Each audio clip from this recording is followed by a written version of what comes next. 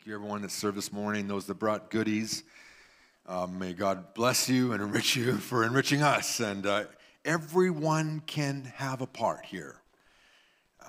You all have something to contribute that will build up this body and take the mission of Christ from here into our community. And so it's exciting. This next week, I'm gone with Pastor Elijah and Ben, our worship intern. We're going to study the book of Revelation. So we're going to figure it all out. We'll come back to you, tell how it actually works. No, I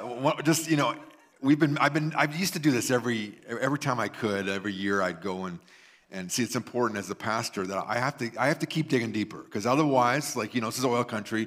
The well runs dry. So I'm going with my team here of young men, and we're going to study the book of Revelation. Scott Duvall is coming from the Arkansas, Texas area. He's just a top-rate New Testament scholar, written books, commentaries on the book of Revelation. So I'm excited about this. And I'm auditing, so I don't have to do any assignments. So that's perfect. It's like, great, just take the class. So we're not going to be here. Call the elders if you have an emergency. We'll be back next weekend, and I'm back on part 2 of this Acts chapter 2 that we're going to be in today. June 19th is going to be a super exciting day, because you're going to be able to share and hear stories of God's transforming power in the lives of people. Over the last period, during COVID, people came to know and to experience Jesus Christ in a very personal way, and so we're going to celebrate that June 19th outside in a tub. We'll maybe put some warm water in there, but anyway, that's coming. But I got to hear some of those stories this week, and I was just like, this is why we're here. It's just to see lives change. Now, there's also a period of time as young people where, as a teenager, you finally realize, this is mine. And I need to declare this. And so maybe there's a few of you out there too. They're like, as a teenager, I believed as a young child. I've grown in my faith. I really am excited. And now, now I'm ready just to make that stand and say, this is who I am. This is what I believe. This is where I'm going. And so that's what we're going to see here in this passage. Luke chapter 2. Because the question is, what's next?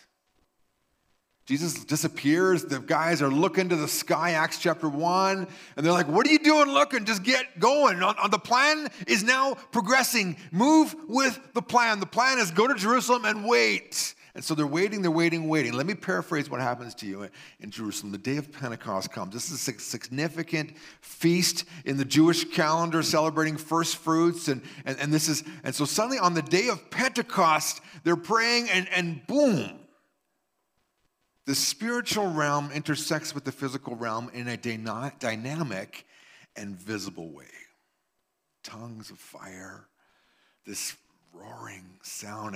You can tell Luke is struggling to describe in physical terms some significant spiritual moment. It's like, I'm trying to explain this to you, but it's like this roar and flames of fire, and all of a sudden, a bunch of Galileans, this would be like, thinking of someone, from northern Saskatchewan that's never been out of their lake country there. They're down in Calgary, and suddenly they start speaking Arabic and Ethiopian and Eritrean and Italian and Spanish. You can just imagine, this is a group of localized northern, Galilean Jews here in the city of Jerusalem, and suddenly they began to speak languages. And at that time of the feast, all these other Jews are in Jerusalem, perhaps some visiting, some maybe relocated, and they hear their own language. And they're like, I'm looking at those guys. There is no way they could speak my language, because they've never even been to my country. And I'm hearing it. The testimony of Jesus Christ in my own heart language. Some of you that grew up with a different language than English, you understand this. It is more natural to pray in your heart, your language of your birth, than it is the language that you now practice here in Canada. You get what I'm saying. So these Jews, I grew up speaking that language, and now I hear it. And the question that they ask in verse 12, it's not on the screen, but of chapter 2 of Acts is, what does this mean? What does this mean? What is going on here? And of course, there's some people that are like, oh, these guys are clearly drunk, right? That's why they're doing it. This is just a party gone bad. It's poured onto the street, and they're just going crazy, And so this is the thing. Some people don't want to have to face the spiritual realities in this world. And so they'll just dismiss it. They'll just demean it. They'll just put it down. This happens in Lloydminster all the time. You know this. It's easier to make fun of someone, to be sarcastic to them, than it is to actually consider something spiritual that's going on in their life. So you may have encountered that in your school, in your workplace, in your community, where people just, as opposed to just actually contemplating, considering what you're saying, they'll just put down your faith because they don't want to have to face any spiritual reality. But something significant, monumental has happened here. And so Peter gets up and he begins to preach. He's like, we're not drunk. It's only 9 a.m. Like, we're more sensible than that. Why would, but this is a fulfillment of Joel's prophecy. And he quotes the prophet Joel. All these Jewish people in the festival of Pentecost would know this passage. And he talks about how the day of the Lord would come and with signs and wonders. And the passage ends with this verse, and everyone who calls on the name of the Lord will be saved. Every Jew knew this, of course. Yahweh, the Lord, the covenant God, of course. And so we find ourselves in verse 22 of chapter 2 of Acts.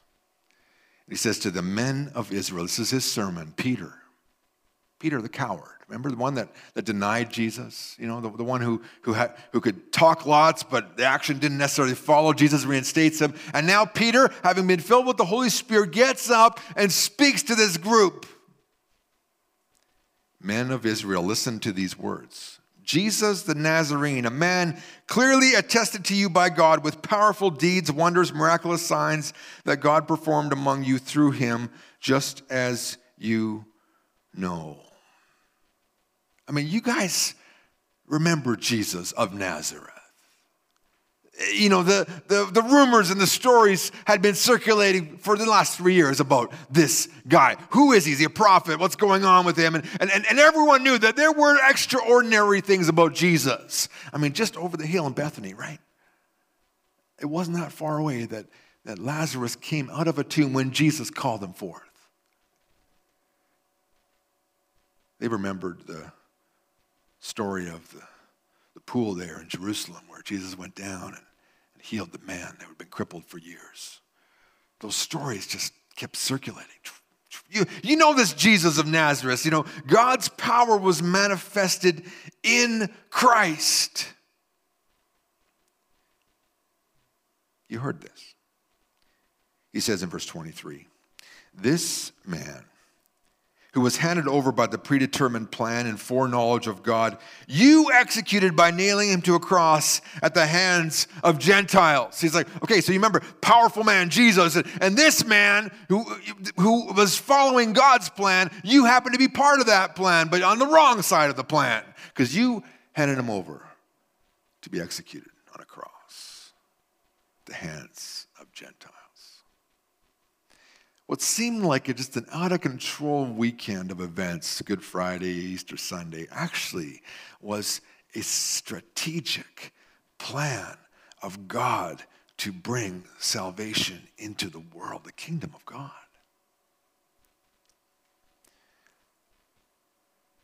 He says there in verse 24, but God raised him up, having released him from the pains of death, because it was not possible for him to be held in its power. So here's the reality. Jesus Christ, super powerful man who did all these amazing things. Not only that, he was crucified by you guys, although it was the plan of God, but God raised him up. The one thing that we're all afraid of, we're all uncertain of, we're all not sure about, he took care of once and for all on the cross. He's not dead anymore. His power is God's power. Peter is leading them to the point of having to agree or disagree. Is Jesus God? Yeah. God raised him up. And death no longer has control over Jesus. He has beaten that once and for all. He says in verse 32, we'll just jump ahead in the passage. This Jesus God raised up, and we are all witnesses of it. We all saw this. We're telling you. And then he says, verse 33, so then exalted to the right hand of God, and having received the promise of the Holy Spirit from the Father, he has poured out what you see and hear. This gift of the Spirit is a proof of the exaltation of Jesus. And there's Jesus sitting up in the heavenly throne room, and he's sitting right next to his Father. And I mean, obviously God is not, like corporeal, like he doesn't have a body like us, but like it's an image of power and of strength and of authority. It's the place of authority, right? So you're sitting right here, and so the Father and the Son would have this dialogue. Okay, what are we gonna do now? Okay, yeah, let's send Mike some help. He's trying to preach. He's struggling. He needs it right now. Let's do that. And this is how it works. It's the place of authority, of consultation. You get to just whisper in the Father's ear. Yeah, let's do that. Okay. Here he is in a place of exalted honor and power. But God's power is demonstrated in us. He's like, the Father, Jesus at the right hand but he's sent down the Holy Spirit. And what you're witnessing is God's power in ordinary people. I mean, it was big that Jesus rose from the dead. I mean, the cross, the empty tomb, and that was, there he is, Jesus, ascended into heaven. But now, the very power of God is visibly manifesting itself in ordinary people. I mean, it's great that God could show his power through his Son, Jesus, who is God. But to think that he wants to show his power in ordinary people's lives?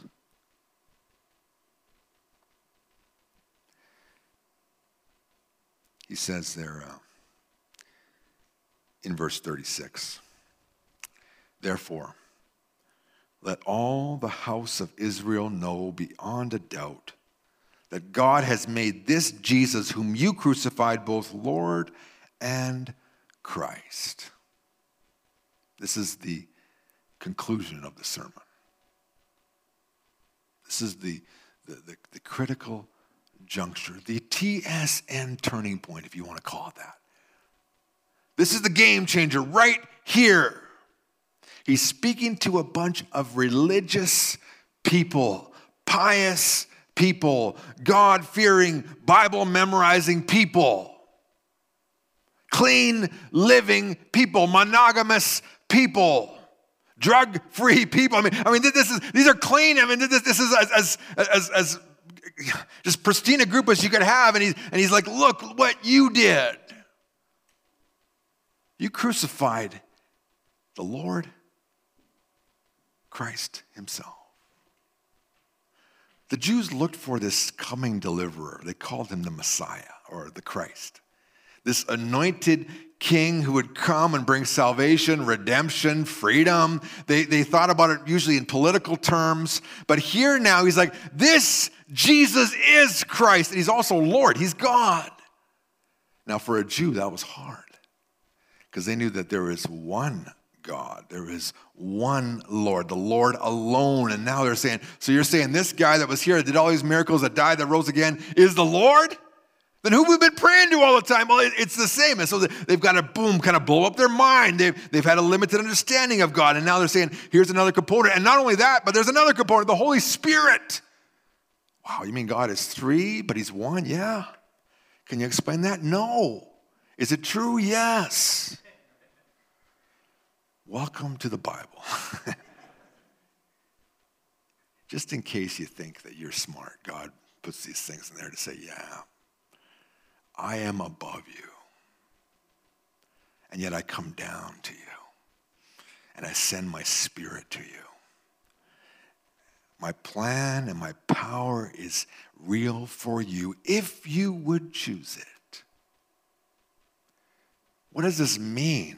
Peter's like, this is what it means. Jesus, the one you handed over to be crucified, who died and who rose again, who is now exalted at the right hand of the Father, has sent the Holy Spirit amongst us. That's what this means. God's power now is no longer working through his Son. It's working through his Spirit in the lives of his followers. Wow. Because we see in verse 37 the second question. When they heard this, they were acutely distressed or pierced to the heart, literally, and said to Peter and the rest of the apostles, "What should we do, brothers?" What does this mean? Well, he explains it. This is what it means. What should we do?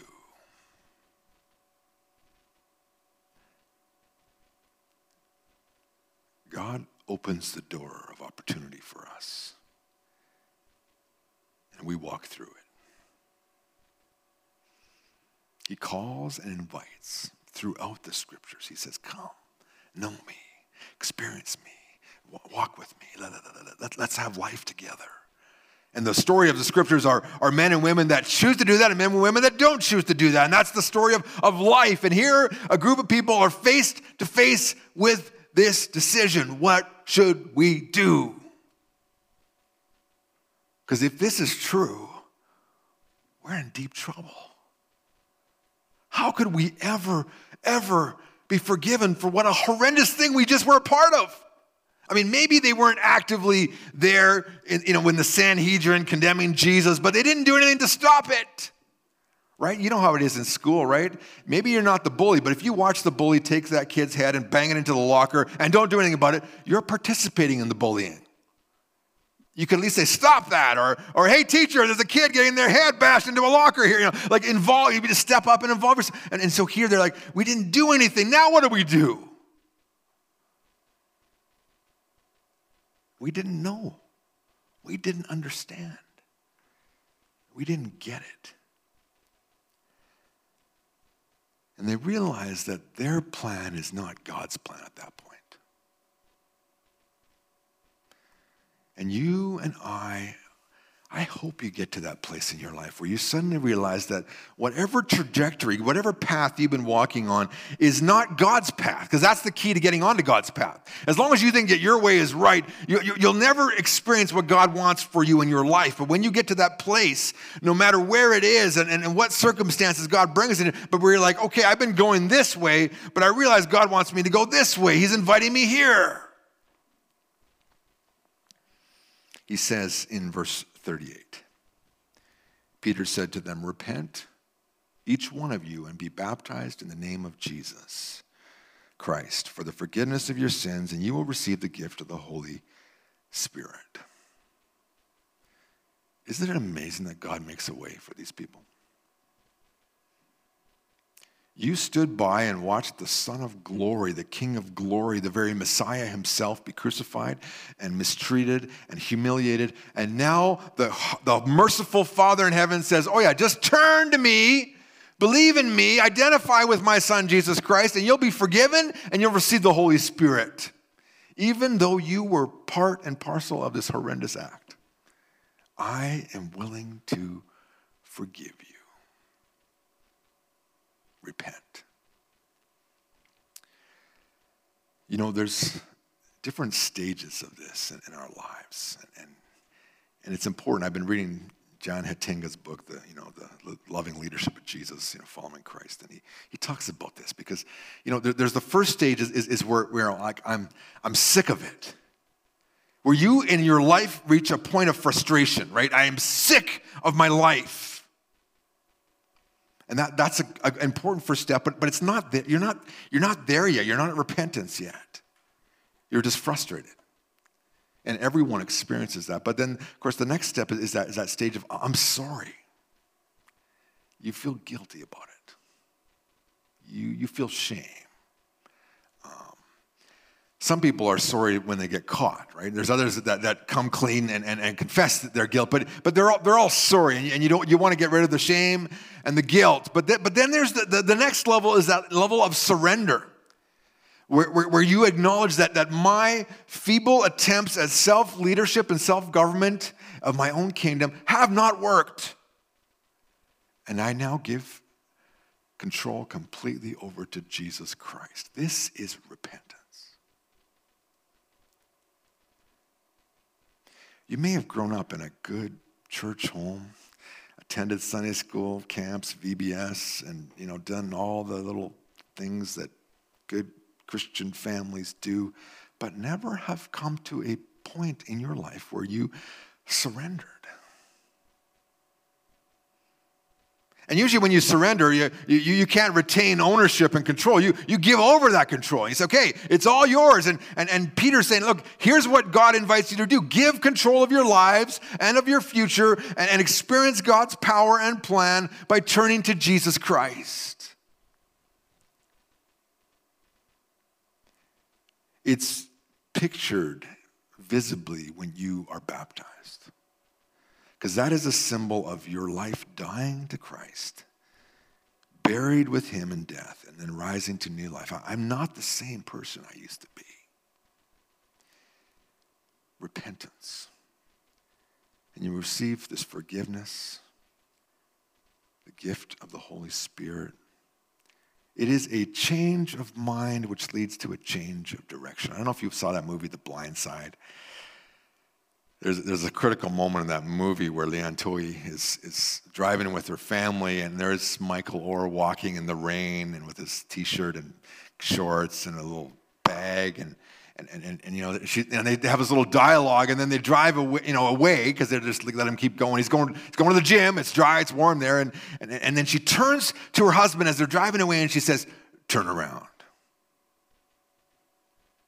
turn around," and they turn around and they go, and the rest of the story, of course, is he comes into their family and he becomes a successful football player and ultimately to the NFL, blah, blah, blah. It's a great kind of story of, from the bottom to the top kind of thing. But there's that moment in the movie. And even she shares about it in real life, the real woman who the movie's based on, who it's not always accurate, but she talks about that turnaround moment. As a believer in Jesus Christ, which says, I just felt this conviction. Turn around. We got to do something about this. Well, this is that personal moment in your life where you're like, I've been going here, and now I need to go there. You change your mind about Jesus. You change your mind about what you've been doing, and you accept his plan. You receive his power, and you walk according to his purposes. Many professing Christians are frustrated in their experience because they haven't repented. They want to be forgiven. They want to have the guilt to go away, but they don't want a leader. That's not really following Jesus. When you say, okay, I want you, Jesus, but I'm going to still have my own standard of sexual morality. I'm still going to do with my money whatever I want to do with my money. I'm still going to decide how I'm going to plan for my future on my own, but I just want you to save me, Jesus. And he's like, that's not the conditions here. I want to be your king. Do you think that I, the creator of the universe, the savior of the world, the redeemer of all people, could have a better plan for you than what your puny mind has come up with? Trust me. Right, no, I got a better plan. I got a a little lake lot up here. No. She's like, let me get in there. It'll mess with your plan, but you'll discover a better plan. It won't be absent of suffering or of difficulty or of trial, but it will be full of glory and joy. Repent. Turn around. Despite their enormous guilt, God offered them tremendous grace. Doesn't matter how low you've gone. The Father in heaven, his Son, Jesus Christ, look down with you and say, the offer's open. Come. Join our family. Just like Leanne Toy in Blind Side, invites Michael Orr into their car, into their house, gives him a bedroom and a bed, and eventually a truck. I mean, this is what the Father's doing to us. He's like, come join my family. Right now, I'm just going to walk in the rain with my shopping bag and sleep in the gym. That's my plan. And God's like, I got a way better plan for you. And I got the power to go with it. Believe in me. You see that there? Verse 38. Verse 39. For the promise is for you and your children and for all who are far away, as many as the Lord our God will call to himself. He's like, it's for you guys here, but you know who he's talking about in this passage? He's talking about me. He's talking about my parents in Prince George in the 70s, hearing the gospel and responding to Jesus Christ, to as many as the Lord will call to himself. He's talking about the people here at New Life in the last year who have come to that TSN moment in their own life where they're like, oh, I need something. Jesus provided it. I believe. And their lives are different. That's what he's talking about. The promise. God keeps his promises. And it says there in verse 40, with many other words, he testified and exhorted them, saying, save yourselves from this perverse generation. I mean, it's kind of a classic old Bible Baptist preaching there, right? You know, get away from this corrupt. But what he's saying is, all the trajectories that this world offers you lead nowhere. They're twisted, curved, distorted roads that lead to dead ends. There's only one way out, and that way is Jesus. The career is not going to save you. Huge amount of money in the bank, not going to save you. You can have 20 kids, that's not going to save you. A successful family, not going to save you. You could be the top end of your athletic career, hit the peak, Super Bowl, NBA championship, a Stanley Cup, whatever it is. It's not going to save you. Save yourself. And the way to do that is through Jesus Christ. And the summary in verse 41 is very interesting. Those who accepted his message were baptized. So these people do what he's told them to do. You can repent and believe. And so suddenly, all of a sudden, there's this huge baptismal service. 3,000 people were added that day. They figure it was 120. It might have been 500 because that's how many viewed him at one time after his resurrection. But, I mean, the church grows exponentially at this moment. It's like, boom, boom, boom. Suddenly there's 3,000 people in Jerusalem who believe in Jesus, who now have received the Holy Spirit, who are God's active agents experiencing his power, demonstrating his power, sharing and testifying to Jesus Christ throughout Jerusalem. This is what's going on here. And the story continues. And it changes the way they interact even with each other, which we'll see next week. But I'm inviting you to reconsider where you stand with Jesus today. He's not talking to a bunch of prostitutes and gamblers and gangsters and gangbangers here. He's talking to church people here. He's talking to the people that you sit next to the pew with. I mean, he's talking to devout religious people, and he's saying, repent. And we who grew up in the church sit there with smug smiles because we don't need to repent. I'm good. Because you can go to school and go to work and you can see sin all around you. Oh. But then God's word comes and says, no, you, religious, good, clean, living, Bible memorizing, camp attending people need to repent. Need to turn your lives and orient them around the King, Jesus Christ, and surrender. And say, thy will be done, thy kingdom come. Then you know you've hit repentance when you're like, my plan is over. Now I'm on your plan and I'm experiencing your power in that moment. You see, repentance there is that one kind of critical moment where you're like, yes, my life is no longer this, it's now this. But then it becomes a daily reality. It's a lifestyle. You know, the New Testament talks about it, right? Where Paul would say, I die daily. What does he mean? It means he has to wake up some mornings and say, whew, I am out of alignment. I need to realign with Jesus. I'm repenting and getting back into the gospel trajectory, the good news, and following Jesus, right? Because you realize, I've got a behavior, I've got an attitude, I've got an action, I've got a habit that doesn't reflect my King. And we all do.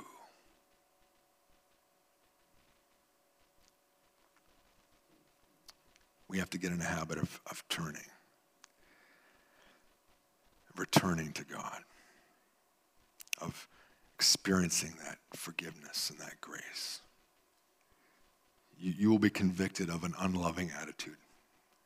And that's where you repent and realign. You'll be convicted of just selfishness in any number of areas of your life, in your personal habits, your time, your money, whatever it is, and you'll realign that. You'll be convicted of just the way things come out of your mouth, and that's where the Holy Spirit will help you to reflect your King in your life. This is a lifetime trajectory.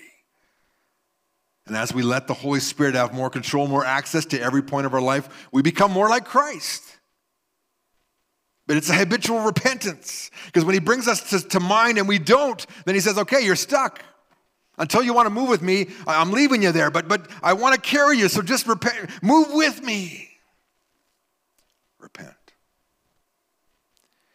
And change happens. We experience that forgiveness, the power, and the purpose that God wants for us. This is what's next. So if you've not had that significant moment of, yes, this is now my life, I believe, I'm orienting my life towards Jesus Christ. I confess my sinfulness, my selfishness, and I receive Christ, and I'm pointing to him. And then Christians say, yes, no, I am now surrendered to your lordship. That doesn't mean, yeah, I'm saved, I'm good, I'll make my own decision. No, I'm now following your plan, your orders, your directions. Even when it makes no sense to those around me, I will follow you. The whole world was changed at this moment. The Holy Spirit comes in. No longer is God working through one representation, his Son on earth, but now he's boom, blasting his power into every follower of Jesus Christ, even until this day. But some of us don't feel very powerful, do we? But as you surrender, you will experience his power. And he will work through you in ways you never dreamed possible. Would you move and align yourself with God's plan and power today? It's all centered around Jesus Christ. Team, would you come? You're going to lead us in a closing song here. And what does this mean, and what should we do? And I hope you can answer those questions in your heart today. The preaching of Jesus Christ, crucified, risen, exalted, just is the anchor of the book of Acts. And on that truth, the Holy Spirit changes our lives and moves us forward as we share this good news with our community, with our world. And so would you pray with me as the team prepares to lead us in a song of focus as we leave this place this morning. If you don't know Christ as your Savior today, I just invite you to repent, to turn away from whatever you were believing in and to believe in him today.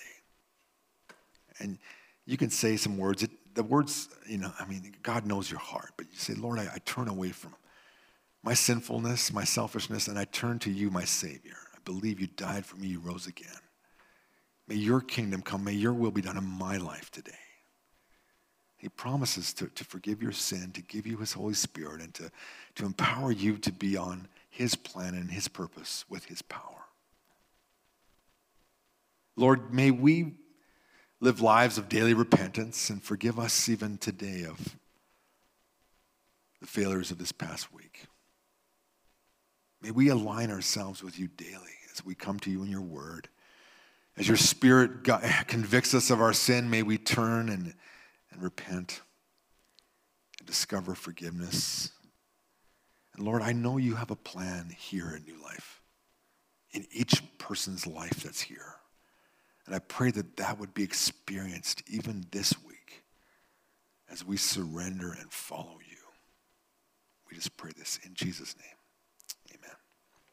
Amen. Scripture says in the book of Jude, now to the one who is able to keep you from falling, to cause you to stand rejoicing without blemish before his glorious presence, to the only God our Savior, through Jesus Christ our Lord, be glory, majesty, power, and authority before all time and now and for all eternity. And God's people say, amen. If you'd like to continue just some work with the Lord, Pastor Elijah and I will be here if you want to pray with us. We're happy to meet with you or talk to you anytime. But may you go in God's power this week.